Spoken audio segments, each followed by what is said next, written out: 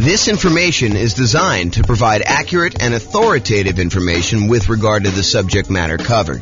It is offered with the understanding that the presenters are not engaged in rendering legal, accounting, or other professional services.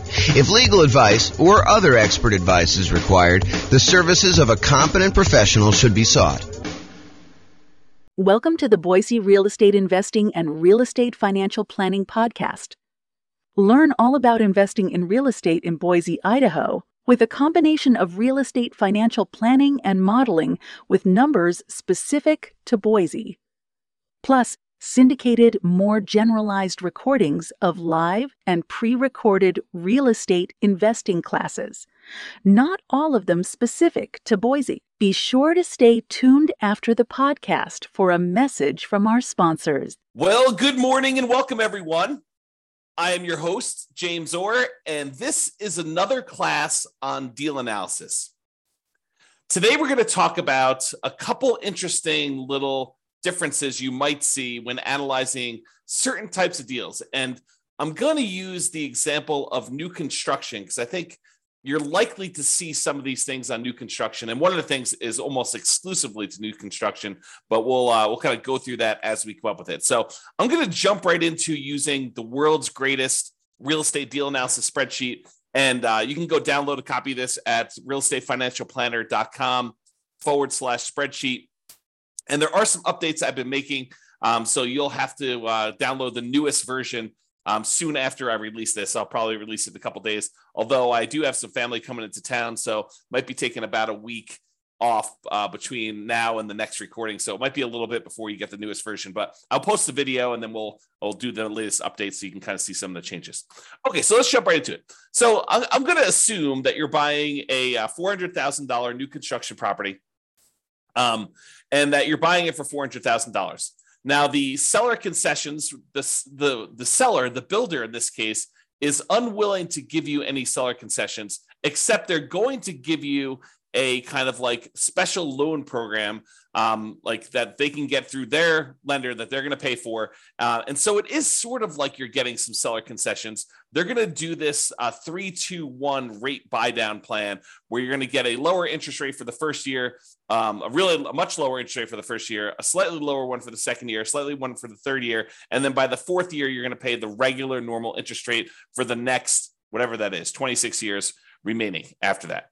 Okay, so that's what they're doing. Now, they did say they would offer you, if you wanted to, a certain amount of money in order to buy down your interest rate permanently. And we covered that in the last class where we talked about the seller being willing to give you, a 3% buy down, and you could use that to buy down the interest rate permanently. So I don't know if I want to mix those two together, but the idea is that you could do one of those where you buy down the interest rate permanently, or you could do this 3-2-1 buy down and get significantly better cash flow the first year, a little bit worse cash flow the second year, a little bit worse cash flow the third year. And then by the fourth year, you're at what the regular interest rate is for the loan for the term of it.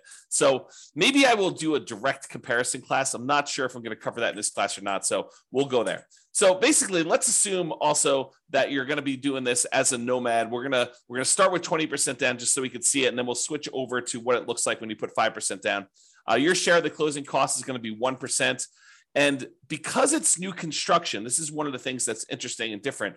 Because it's new construction, you might think to yourself, hey, there's really nothing for me to do because I'm buying a brand new property. And you would probably be mistaken. The thought process is that when you buy new construction, sometimes there's things that you normally get with a resale property that you don't get with new construction. For example, in some properties, it includes some resale properties, it includes window blinds throughout the house. The last person to sell it is just including those on there. However, when you buy new construction, sometimes the builder is only putting in some window blinds, like maybe the front of the house. Sometimes they're not putting in any window blinds at all. And so you've got to have some money set aside for things like that you have coming into the property.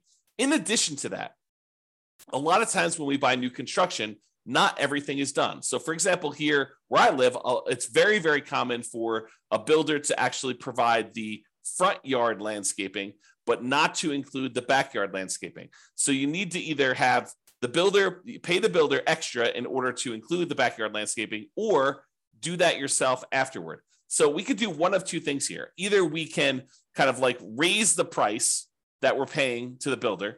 And so instead of doing a purchase price for 400, maybe when we include, the upgraded appliance package, go from like the standard stuff to the stainless steel and including the refrigerator, to including an air conditioning unit, because that's optional with a lot of builders around here, to including backyard landscaping, to sometimes including backyard fencing, to including, sometimes they do include garage door openers, sometimes they do not. So when you add in all of these extra things, sometimes it's as much as $30,000 more. So instead of purchasing the property for 400, now maybe we're purchasing the property for 430.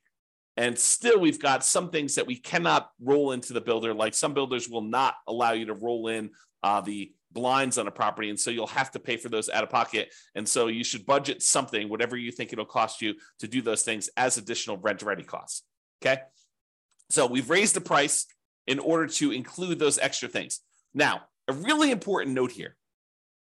That note is some of the things that we often want to roll into the cost of buying a new construction property, an appraiser is going to give us little or no value for. So there is a chance, especially as you add more and more things to the price of the property, that the property will not appraise. And if the property does not appraise, that means that you will need to be bringing more than just your regular down payment to purchase the property. So for example, you'll notice the amount for down payment is $86,000 here. It's 20% of that. However, what can happen is when we do the ARV, let's say the ARV only comes in at 410.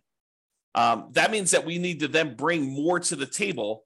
I'm sorry, we're purchasing it for 430 and we're doing 410. So yeah, so the 20% should be based on the purchase price, not the ARV. So yeah, so basically we're going to do that, and then we'll need to bring additional money to the table in order to cover that additional shortage. So just be aware. Like for example, I bought a property, a new construction property, where I had the builder finish the basement. It was actually much cheaper for me to have the builder finish the basement, and better because I could finance it at 3.5% or something like that in order to have the builder do that. However, when we went to have the property appraised, the appraiser did not see the extra value in what the appraised amount was on the property. And so that they were unwilling to give us the additional cost of finishing the basement in the appraised value. And we ended up needing to come to the table with additional money in order to cover the difference between what the property appraised for and what the cost of the property was, in addition to our down payment. Okay. So just be aware that that is the case. I'm going to make a note here to update something in the spreadsheet, so it'll be fixed by the time you get it. Okay, cool. So rent ready cost, you can see that there. And then we calculate the cumulative negative cash flow in this particular case. I'm going to adjust the monthly rent up to about what it would be. We're going to call this one $2,800 a month. So we have a little bit of negative cash flow with the property here because that's just what the numbers are. So it's $162 a month negative cash flow based on what we're seeing here. Oh, and because we're putting 20% down, the rate's really closer to 7%. So it's really $191 a month of negative cash flow here based on what we're seeing now before we do any adjustments. Okay. So we see the rent ready costs. We see the cumulative negative cash flow there. If you want to cover like what we talked about there, go watch the previous class. I walk you through a bunch of what's going on with the cumulative negative cash flow. The short version of this is when you buy a property, you should have enough money for the down payment, plus enough money for the closing costs, plus enough money for any rent ready costs that you need, plus enough money for your reserves. And in addition to all of that, if you have negative cash flow on a property, it is prudent, it is more conservative for you to say, look, my negative cash flow for the life of this property, with rents going up a little bit each year, my expenses going up a little bit each year, my payment on my property is probably going to be fixed. I'm likely to have negative cash flow for a number of years before rents creep up enough where I no longer have negative cash flow. The world's greatest real estate deal analysis spreadsheet actually will do that calculation for you. If you go into the overrides, you can see where it does that. It is right here with the cumulative negative cash flow. So it calculates how much negative cash flow you have each year, and then it adds up what the total amount of cumulative negative cash flow you have on the property for that time period. And then it shows you here on this homepage, as you will also need this in order to make your investment in the property. So when you think about how much you need to do the deal, it's not just down payment. It's not just down payment and closing costs. It's not just down payment, closing costs, and rent ready costs, the things that you need to get the property ready to rent. It's not just all those things plus reserves.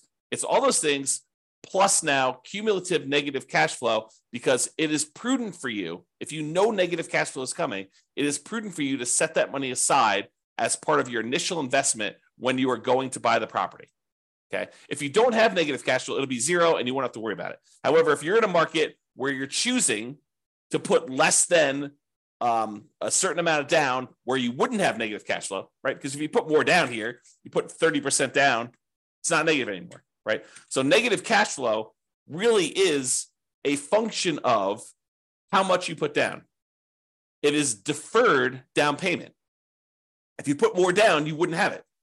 But if you put less down, you're choosing to pay out the down payment over time until you no longer have negative cash flow. And so that's how you should think about it. If you're in a market where if you put a certain amount down, you're likely to have negative cash flow, and you're choosing to put that amount down, you're choosing to have negative cash flow. Now, of course, this is in addition to, obviously, try to select a deal where you don't have negative cash flow. Optimize for picking the right deal. But if you're in a market and you're trying to do a strategy where, this is the strategy because you put this amount down, and this is the best property you can find in your marketplace in our current market conditions, you have a choice. You can either not make the investment, continue to save money until you have more to put down, or you can choose to put this amount down and have the negative cash flow. And then you got to evaluate whether that makes sense for you by looking at the overall deal and making that analysis. All right. So this shows you that numbers there, put it back to 20%. That's good. So the mortgage interest rate, if you're doing a non-owner occupant, we're calling it 7% right now. And you can see what that looks like. If we go to a owner occupant loan, we're going to lower that the tiniest bit, and we're going to add PMI in here. So we do have PMI added in right now. So this is really zero when we're doing the initial analysis, because we don't have PMI because we put 20% down right now. And so negative cash flow is negative $191 a month. Monthly rent on the property is $2,800 a month. The vacancy rate, we're saying the vacancy rate for a brand new construction property is going to be about 3%. That's because we're starting usually 60 to 90 days ahead of time when we are trying to fill the vacancy. Property taxes are based on whatever the property taxes are in your marketplace. In this case, we're using 0.56% to estimate that. Property insurance on a $430,000 property, probably in the $1,450-ish range. Go check with your insurance agent to get that number. The HOA dues, we're going to say this is $350 a year for HOA. We're assuming the tenant is paying the utilities on the property. So they're paying the electricity and water and everything. So our share as the landlord's utilities are zero. If you're buying like a duplex or a triplex or a fourplex, and you had a common area where you were paying some of the utilities, you'd put that in here. Or if you were paying the utilities on a property and then billing back, you might increase the income on the property and then put in some utilities here. But in this case, the tenant is going to put them in their name, and we're not going to be responsible for any of them. Some people would prefer, they're going to say, look, when the property is vacant, I'm paying the utilities. I'm going to put a small number in here. I'm going to put, whatever it is, $20 a month or, $240 a year in order to account for that really small amount of time that I've got the property and I'm responsible for utilities. I don't usually do that. I usually include that as part of the vacancy percentage, but it's up to you as to whether you prefer to do it that way or not. And then if you have any other expenses on the property, if you had snow removal, or if you're offering lawn service or stuff like that, you'd put those here in other expenses. Now, maintenance. Let's talk about maintenance, because this is one of the interesting things that's different when we're talking about analyzing a brand new construction property. So if you remember from before, I have a separate spreadsheet here. Let's see here. Can I do this? Let me do something here. I'm going to stop sharing my screen for a second, pull up another spreadsheet. Okay. And share my screen again.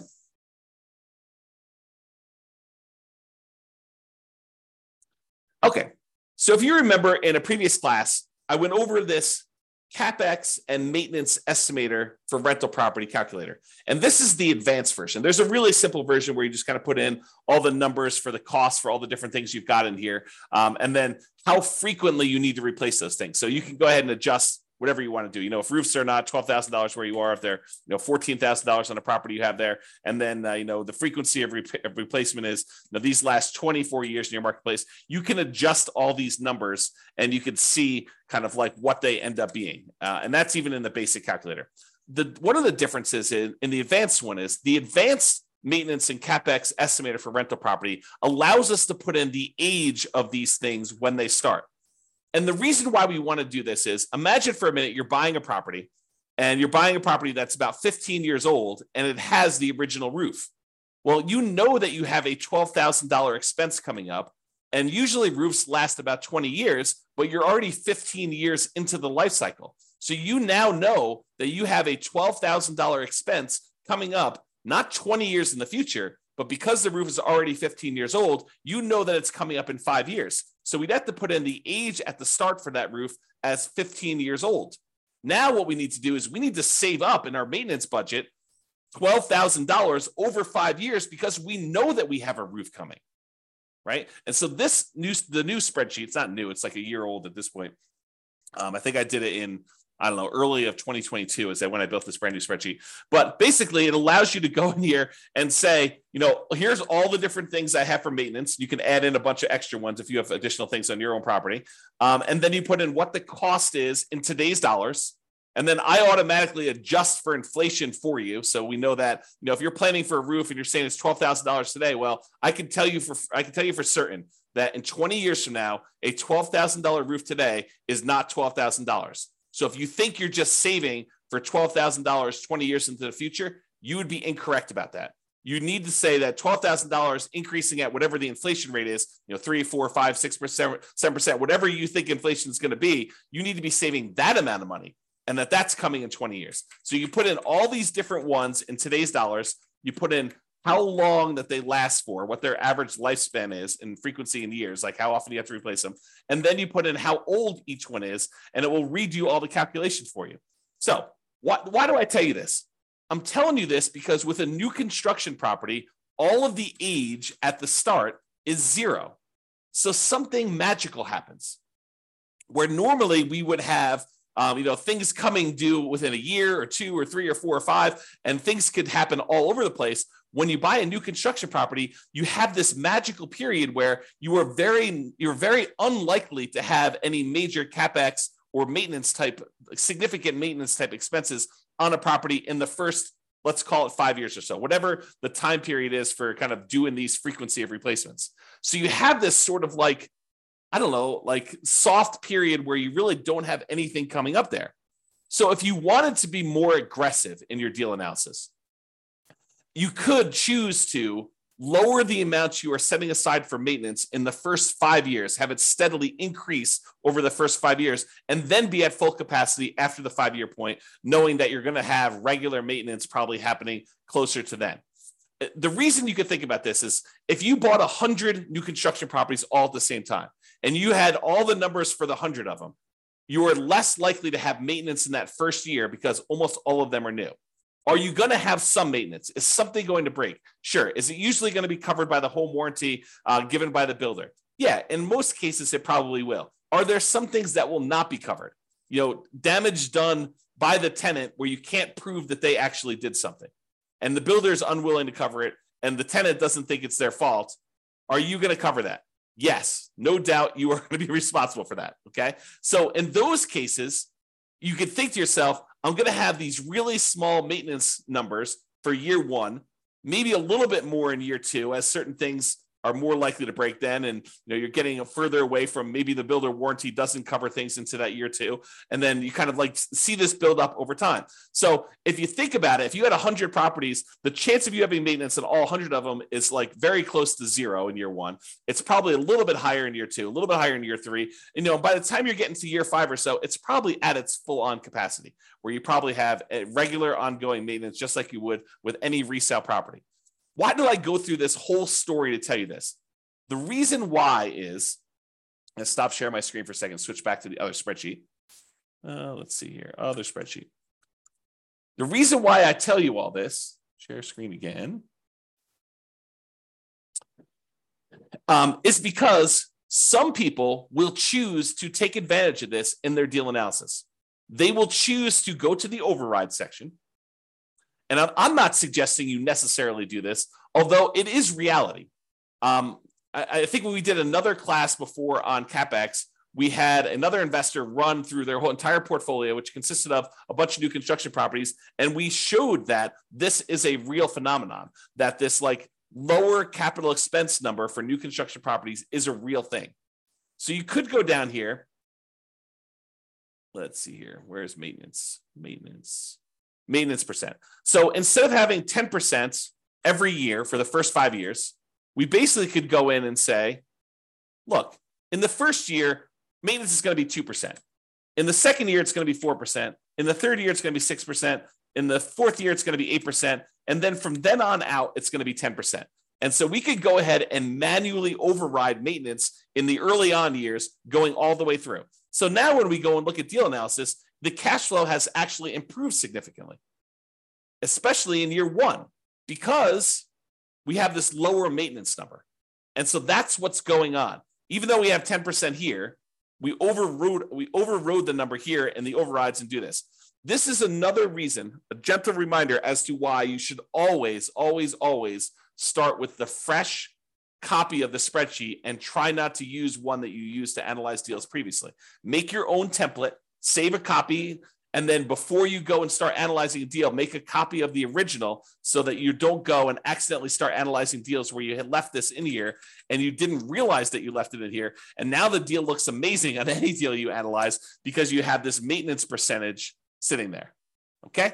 So that's what we could do on this property. And I'll leave it there for now just so you can see what's going to happen here. But we can go change it back if you want to later. All right.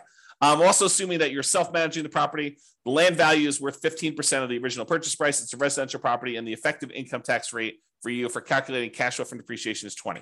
So when you look at this deal, buying it with 20% down for new construction, it doesn't look horrible with our current market conditions right now. Now, in your market, you may be thinking, I don't buy anything if it only has $22 a month cash flow, putting 20% down. James, you're talking crazy. Sure, if that's your marketplace, you know what is available in your marketplace. What I'm telling you is use the best deal you've got in your market, and they analyze it that way. In this case, in our marketplace, $22 putting 20% down is actually probably a pretty decent deal, especially for new construction property. Okay, so you can see what these numbers are, and then you can see what the overall returns are in dollars from appreciation, from cash flow, from debt pay down, from the cash flow from depreciation, the total amount. And then we could see if we had to have 6 months of reserves set aside, this is what the total amount would be, including the return on the reserves. And then this is the total dollar amount and return in dollars for all four of those things, plus the return in reserves if we set aside 12 months of reserves. And then this is the return on investment, your ROI for each one of these. We could show you the cash on cash return here, or the cash on cash return is actually all of these as well. It's the same number. And so you can see how it is overall. And you can see what the overall return would be if you sold the property after a certain number of years. You can look at the annualized return on investment, the compound return on investment, or the internal rate of return if you're type of an IRR type of calculation for them. Okay. I'm not going to cover return on true net equity or the cost to access equity or all that other stuff. It's all on here. We're going to cover that in future classes, but you should be looking at those, in my opinion. All right. Now, I'm going to now go and talk about buying this property as a nomad, and I'm going to show you what happens if you use the builder's 3-2-1 buy down type of dealio and how to do that. Okay, so there's a loan program right now where the builders are allowing you to, sellers are. I mean, sellers can pay for this as well, but the seller or the builder is paying for a fee in order to give you preferential financing with their lender. And they have, and you could probably get this from other lenders if you're willing to pay for it as well. But I'm using it in the context of the story that the builder is providing this as a perk for you to buy the property. And so they're paying a fee in order for you to get a exceptionally low interest rate in year one, a little bit worse in year two, a little bit worse in year three, and then finally the full on regular interest rate in year four. So I'm going to switch this over now, and we're going to go to a nomad property. So we're putting 5% down in this case, still have the same rent ready costs. We're still paying all that extra stuff in order to have the builder, roll the things into the loan there. We now have much more significant negative cash flow, though that's going to change a little bit here in a second. We're now going to go to 6.875%, which is the rate you can get if you just got the loan straight up yourself. Private mortgage insurance, we'll call that 0.4 or so. PMI drops off at 80% loan to value.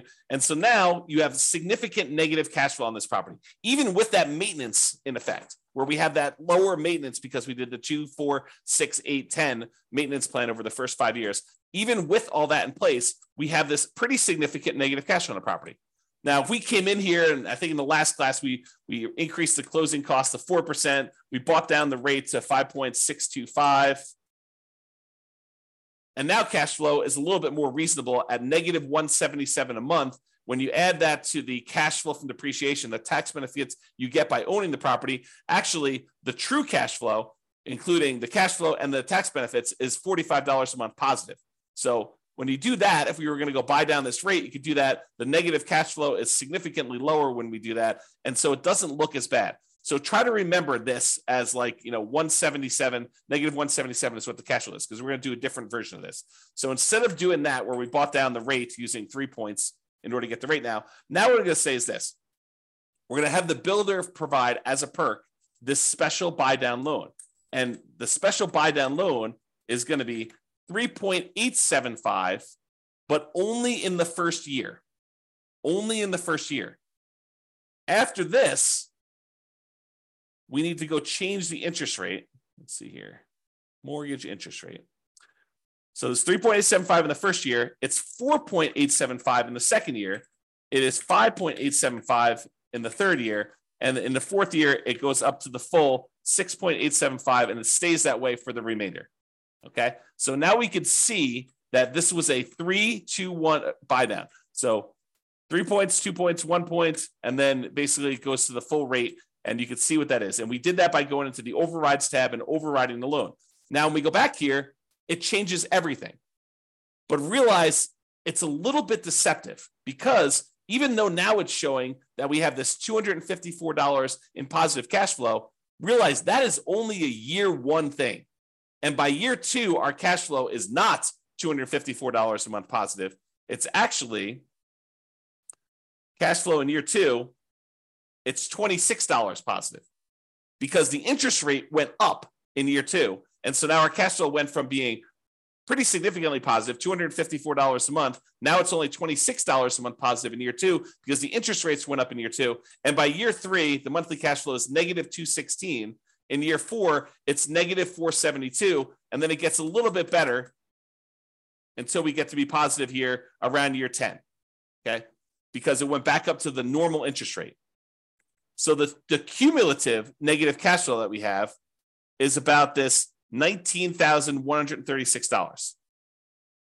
Okay. So you can see that the cumulative negative cash flow is $19,136. Whereas if we had done the alternative plan, if we had paid down the rate here and we had just gotten 5.625, it would have been $21,256.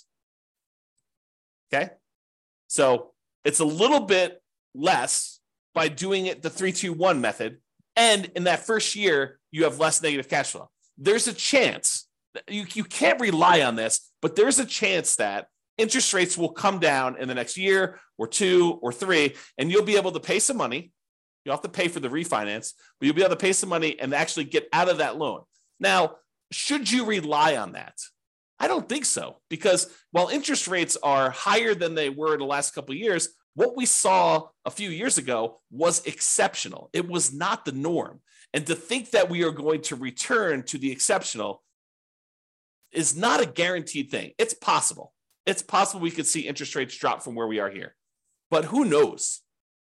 7% interest rates are about the middle of where we normally have been historically. If we look at if we add up all the times that interest rates were at about, below 7% and all the times that they were above 7%, look at on a time measurement, how frequently this happens. I think the 7% rate is about halfway. Half the time it was more expensive than this, half the time it was less. Okay. Not what's the extreme we've seen, which is probably close to 20%, 18, up in there. And the low we've seen, probably really twos-ish, mid to, I think I have 2.25 on one of my mortgages.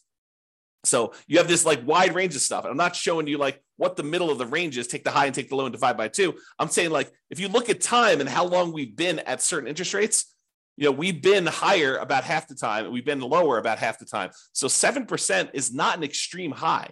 And I'm just trying to give you some perspective as to whether it's likely you're likely to see interest rates go back down. Definitely possible. Definitely possible. But it's also possible interest rates will go up from here and you will not want to refi. And so voluntarily taking 6.875 for subsequent years, for year 4 and beyond, doing it this way may or may not be the best strategy for you, depending on how long you plan to hold the property. And you can see this impact right here in this cash on cash. In the first year, cash on cash looks amazing. In the second year, it looks less than amazing, right? Because you're back down to the higher interest rate. And then it's negative, and then it's negative, but then it starts to recover as the cash flow tends to improve on the property. So this shows you just the first 5 years as a quick visual. All right. So I think I covered what I wanted to cover. I wanted to talk about the idea that in a lot of cases, you're going to be adding to the price because you're going to need to add things to the purchase price. I wanted to talk about the idea of this 3-2-1 buy down and how that sort of compares in some ways to some of the other things we've looked at. And I wanted to talk about how the maintenance thing could work on properties if you want to be less conservative.